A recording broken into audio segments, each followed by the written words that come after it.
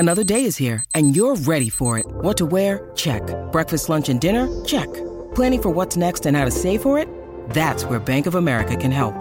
For your financial to-dos, Bank of America has experts ready to help get you closer to your goals.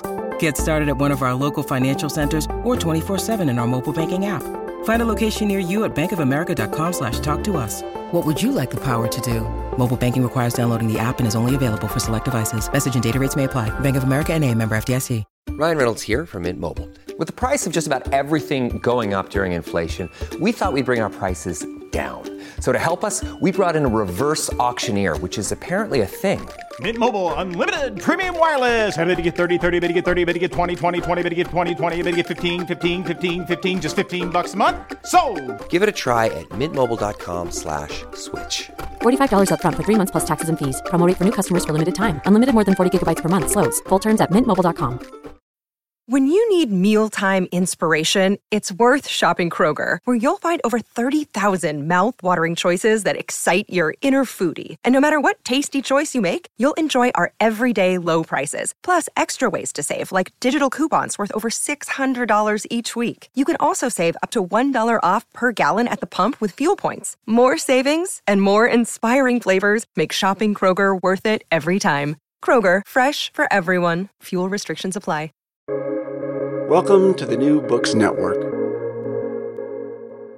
Confounding, exhilarating, and contagious. Emotions matter, and so does applying emotional intelligence. Welcome to Dan Hill's EQ Spotlight, the podcast where emotions rule. Whatever the topic, how do hearts and minds collide? Find out with your host, a college professor turned globe-trotting EQ entrepreneur. His mission? Each week, Dan joins prominent authors in decoding how emotions drive outcomes and make people tick. Now, on to the show. Hello, everyone, and thank you for joining me for the 121st episode of my podcast, Dan Hill's EQ Spotlight. The series appears here on the New Books Network, which has as its motto, sharing knowledge so people can thrive. Today's topic is embracing generational diversity. I'm joined by Chris DeSantis. He's the author of Why I Find You Irritating, Navigating Generational Friction at Work. The publisher is Amplify. Chris is an organizational behavior practitioner, speaker, podcaster, and author, working primarily with clients in professional services firms worldwide. He holds degrees from Notre Dame, the University of Denver, and Loyola University. Welcome to the show, Chris. Thank you very much, Dan. Pleasure being here. Absolutely. So give us a brief overview of the book, if you don't mind. No, not at all. The book is really in two parts. The front end of the book is where I discuss this notion of generational diversity and differentiate it from our stages of life. And then I talk a little bit about parenting models relative to how that influences who we are and who we become, and then how that sort of those behavioral choices that we make, or as a consequence of being raised this way, how that impacts the workplace. Then the second part of the book, it really concentrates on what do you want to do about that in terms of being more prescriptive in areas such as feedback, mentoring, working on teams, or in one particular area I call lopsidedness, which is really the embracing of what is unique about us and accepting what is the other characteristics of who we are in terms of performance and making them palatable to the people we work for, rather than try to focus on developing something we're not great at doing. Sure. No, fair enough. I think maybe we should level set for the listeners. So can you go over the kind of the definition of each of the generations just briefly, and maybe one stellar attribute that you would ascribe to that generation, even though we both know stereotypes are indeed stereotypes? Yes, exactly. In fact, I bring both of that point up in the book. I talk about generalization and where that comes from, because we do tend to generalize. And to your point, I talk about stereotyping because that gets in the way of this discussion, because once you assign something to the group, it's the assumption that all the group, it represents everyone in that group. That is not the case in this. This is more normative in terms of behavior, and but it does become an expectation of the other if you see it with any kind of frequency. So the groups that I really deal with are, again, and this is another point I have to sort of clarify, is that they're not silos. They're sort of waves. So the first wave is, of course, the traditionalists. They are not in the workplace. They usually go from the Pew Research of about 1922 to about 1940, 43. Then I spent a lot more time on the boomers. These are the groups born between about 1945 to about 1964. I'm a baby boomer. And so our group, I think we are much more of an optimistic crowd. We are the last of the tactile meters, people who meet you in person. The group after that, which gets very little notice, are the Gen Xers. They were born, again, in the Pew Research numbers, around 1965 to about 1981. They are known for their independence and their sort of self-sufficiency. And then the group after that, which gets much maligned, is the millennials. And they were born around 1982 to about 1996, again, according to Pew Research.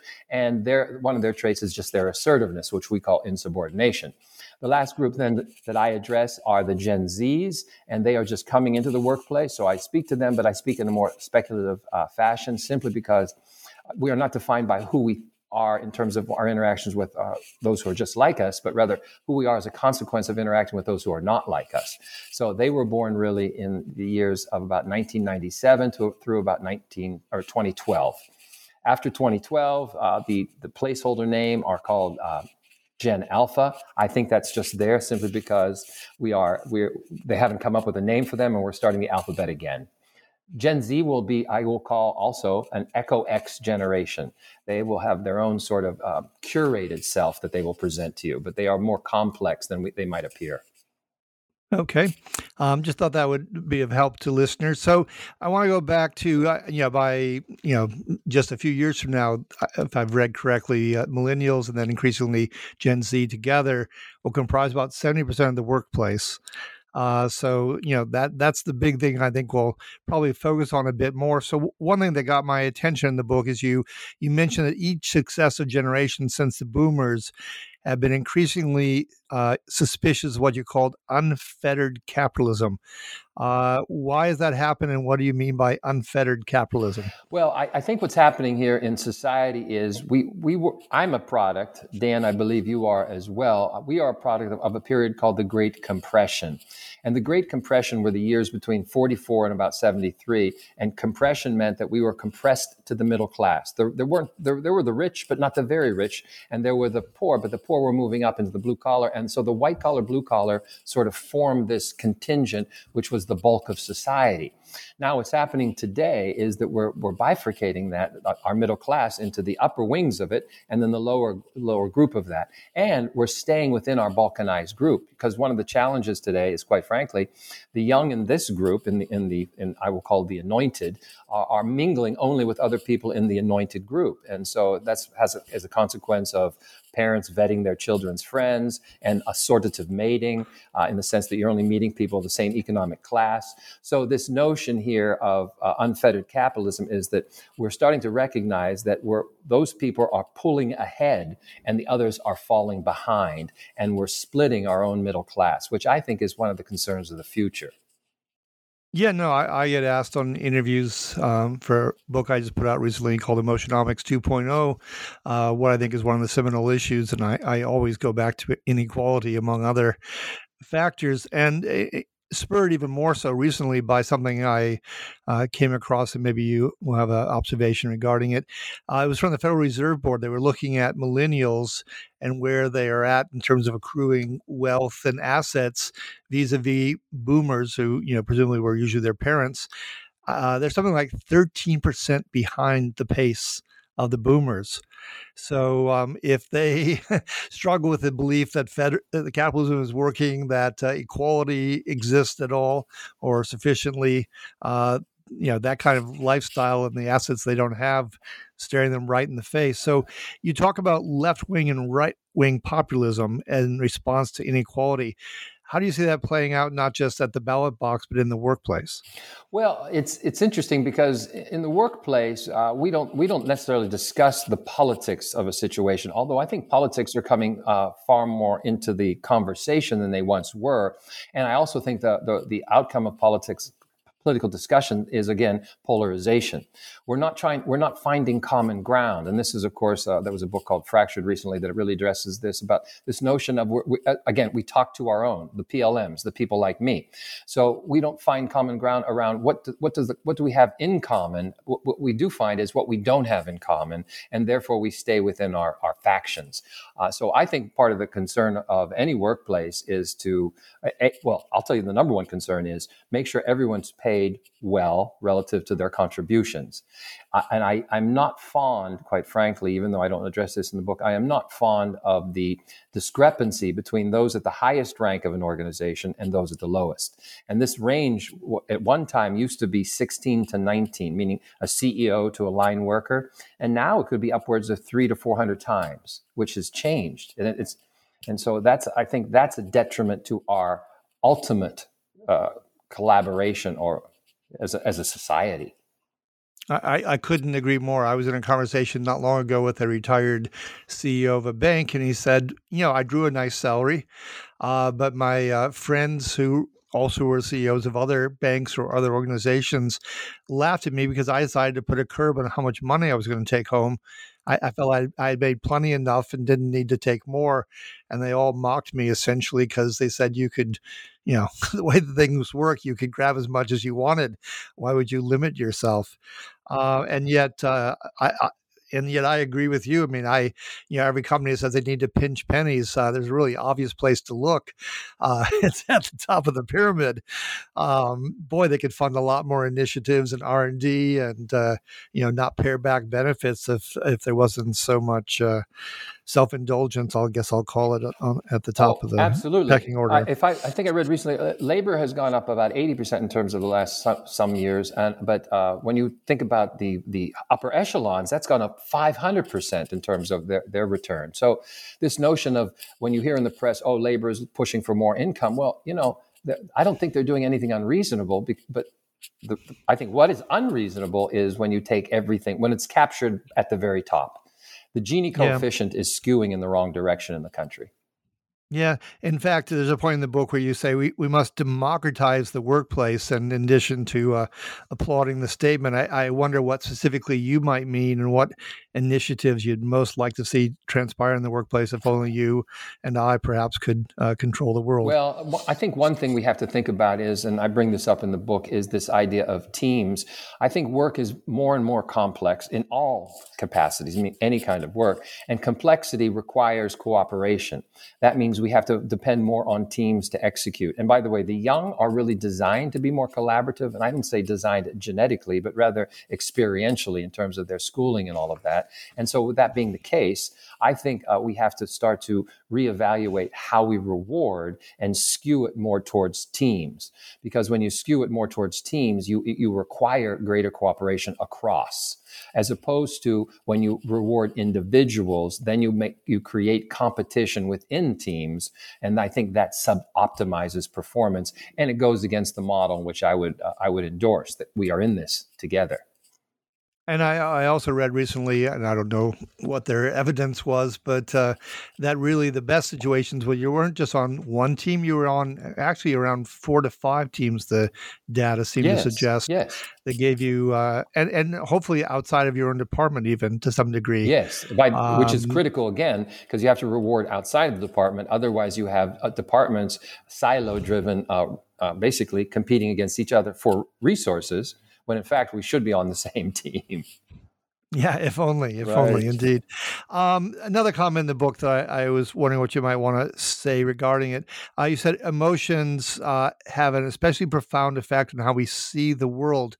Are there certain emotions you have in mind, certain emotions that are most pertinent to the generations in the workplace now? No, when I think of this, because I think one of the things we make the error on is that we think logically or we think emotionally as if these are binary. We don't do that. What we do is we think through the lens of emotion and then we ascribe logic to that. This is what a very interesting book called The Enigma of Reason really talks about. Reason is really just the social, sort of the social lubricant for the choices we're making emotionally. So so I think we have to sort of recognize that a lot of what we do and say to others is contingent upon how we feel about them. And then we, of course, legitimize that through whatever rationalizations we use in the discussion. But to your point, and I'm sorry to go on here, Dan, but to your point, is that go right ahead. I think the challenge is the negative emotions way stronger. You see what I'm saying? It's like any negative. It's like feedback in general. I discussed this. They're louder. It's louder because we're designed to protect ourselves from threat. And so the negative emotions sort of bubble up, I think, and quicker to some degree, which again, and they don't get addressed. I mean, it's kind of like a bad marriage where there are topics that you don't touch. It's the third rail, and they're just left to fester. And when we see engagement numbers at work like 17, 22%, all these god awful numbers, surely some of it has to be that we haven't done what I'll call the emotional house cleaning to take these things on. So interesting. We have the most engagement of any country in the world, and ours is below 30%. So work has not really been designed to engage us. And people have under this silly notion, because I get pushback on this, is, well, what, are we going to just make everybody happy? I'm not talking about making people happy. I'm talking about really engagement is finding the things that you do well and giving you an opportunity to do them in a broader sense, rather than the things you don't like to do well. Because what we do is we need each other. So what can I do well that I can spend more time on? And that is, by definition, engagement. At Evernorth Health Services, we believe costs shouldn't get in the way of life-changing care. And we're doing everything in our power to make it possible. Behavioral health solutions that also keep your projections at their best? It's possible. Pharmacy benefits that benefit your bottom line? It's possible. Complex specialty care that cares about your ROI. It's possible. Because we're already doing it. All while saving businesses billions. That's Wonder made possible. Learn more at evernorth.com/wonder. With supply chains becoming more complex, you need to stay on top of the latest logistics developments. So if you work with logistics, you need the Beyond the Box podcast from Maersk. It's the easy way to keep up to date with everything from digital disruption in logistics to the need for supply chain resilience in today's market. Find out more and keep ahead of the game with the Beyond the Box podcast on logistics insights at maersk.com/insights. Okay. Kind of speaking of that point, early in the book, you mentioned that the second part will really focus on work processes that can be changed or enhanced to more fully leverage the generational differences. So I want to give you the platform here, the stage, to maybe take on a few of these work processes. You surely must have some favorite ideas of initiatives, changes that could be made. And I want to give you a chance to throw those out there for us. Yeah, it's a large question because you have to think systemically. And I can start in one place. Is one of the work processes is this idea of mentoring. I discussed that in the book. I had to soften that chapter more than once because came off as a little like I don't want to sound like I'm opposed to mentoring. I'm a very big fan of mentoring. I'm not a big fan of the language. See, when you use language that has meaning behind it, like mentor, it implies intimacy. And what we do is we create mentoring programs. So the inference is we should be intimate with each other when I don't know you, because this is an assignment. So I'm a fan of assigning people somebody who would act as an advisor or a buddy that eventually evolves into a mentoring relationship. But I do like basically the assignment of somebody that will help me. And that might be in the first stage, the first 6 months. I have this buddy. Somebody in a year or two, I might have a more advanced form of that. Then I might have an assignment to an advisor around some particular area. I also am a fan of mentoring pools or peer mentoring. These are people that help each other through the group, the collective.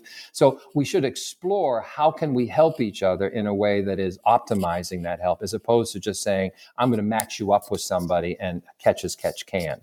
That's just one area. And there's potentially no affinity, no chemistry. None. That person you may have someone who has certain insights, and then you've kind of gone out the back door of that shotgun house. Yes. At some point, because they've told you what they can tell you, and you need the next mentor, but you're still under assignment, quote unquote, to this person. Yes, exactly right. And so that's why I think we have to rethink again, I'm a very big fan of these programs, but you alluded to it, Dan, earlier when you said conversations. I think we should move away from assignment of programs and move into areas of helping people have conversations, because I think that's what's key. And there are levels of conversation there, of course there, and then there's the difficult conversation, which we don't like to have because we are conflict adverse. To your point, that's the third rail. We don't talk about things, which is not helpful, quite frankly. You should talk about these things. What we end up doing is we pass the problem along to somebody else. Can I raise a really specific question regarding the mentoring? So, I think probably both of us are very concerned about how performance reviews work. Oh, yes. For all sorts of reasons. Yes. What about the possibility that this mentor, if they're of any real bona fide value, would actually be another party that's part of the annual review? Because we both know that there is extreme subjectivity, sometimes very toxic subjectivity that gets imposed on these reviews. Well, in my view on that, they're not performance appraisal, they're performance opinions.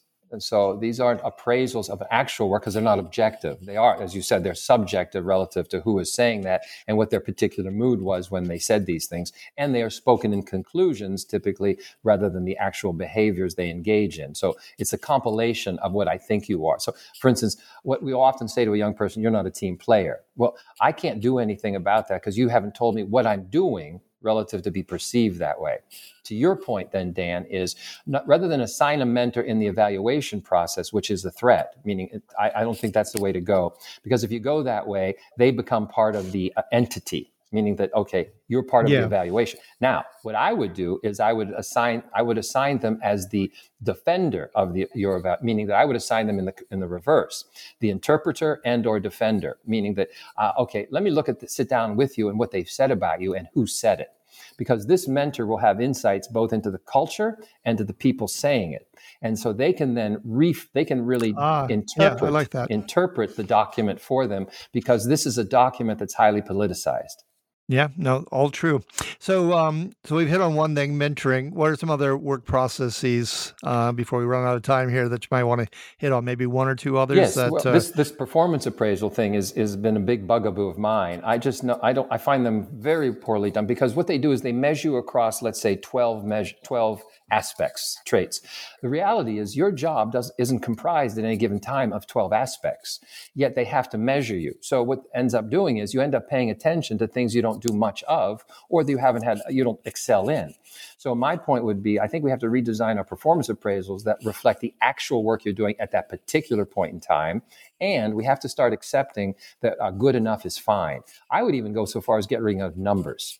When you have a numbering system, you end up putting people in an artificial bell curve. But when you use language of good, they're good. They've exceeded expectations, or they're great, or this still needs some work. You see, these are dialogue cues. But when you have somebody who just uses a number, you already put them in a position of where should I go? See, good is a nice conversation. 3, not so nice, because you see what I'm saying? You're good, or you're a 3. Which one do you want to be seen as? And so I say you want to be seen as a good. So we should have use the language that is more reflective of the willingness to have a conversation, to be a listener in that. I hope that. Okay. And I'm on board. Maybe one more, and then I have one last closing question. Well, let's see. This puts me on the spot a little bit here about one more. I will have to shirk that answer just because of the time. I would go with the last question. Okay. Fair enough. So I had an intriguing conversation the other day with someone who's a professor, and mentioned that, when we moved off the farms into the factories, thanks also to some progressive things like child labor laws and then probably some gender discrimination, so that women weren't invited into those factories, at least in some cases. In other cases, they were absolutely invited in because they were paid less. That we had a workforce that truncated. And people started going to school longer and so forth.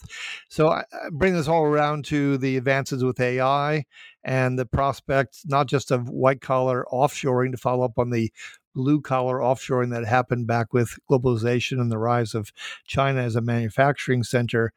But this person raised the prospect that we could, 10 years out, maybe less, maybe more, face a situation where the workforce is diminished in size yet again. And white-collar jobs, which have been at least somewhat immune to the same disruptions as blue-collar, although plenty of disruptions, will really face a considerable onslaught. So this will impact certainly a lot more Gen Z. than it will be the boomers who will be out the door by the time it unfolds. But have you been reading or thinking about that kind of issue? Yeah, it's hard to. My concern, in fact, I wrote an article about this. My concern about predicting the future is our predictions are linear as opposed to the reality of so many forces that come into play at once. So to this point of, okay, we'll be using more robotics, fewer and fewer people. We don't also take into account other things like, well, what are new jobs that are yet to be invented? Because I think there's going to be work that is yet to be invented. The other thing I think is really important here, Dan, is once you start affecting the white collar worker, you start going after the real money. And when you start going after the real money, all of a sudden they're going to be very involved in how do we guarantee the future of humanity? You follow?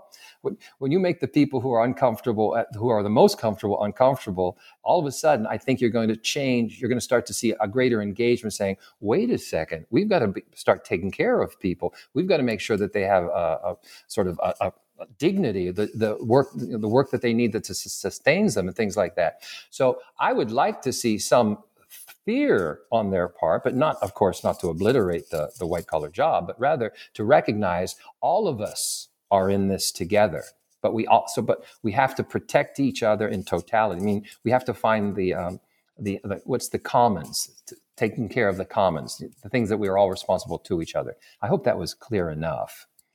No, I get the gist of where you're headed. I mean, it's I'm not fond of playing futurist because it's complicated and tends to be off base in the end as to what actually transpired. But still, it does. People always wonder what's over the horizon. Well, it's an interesting, Dan.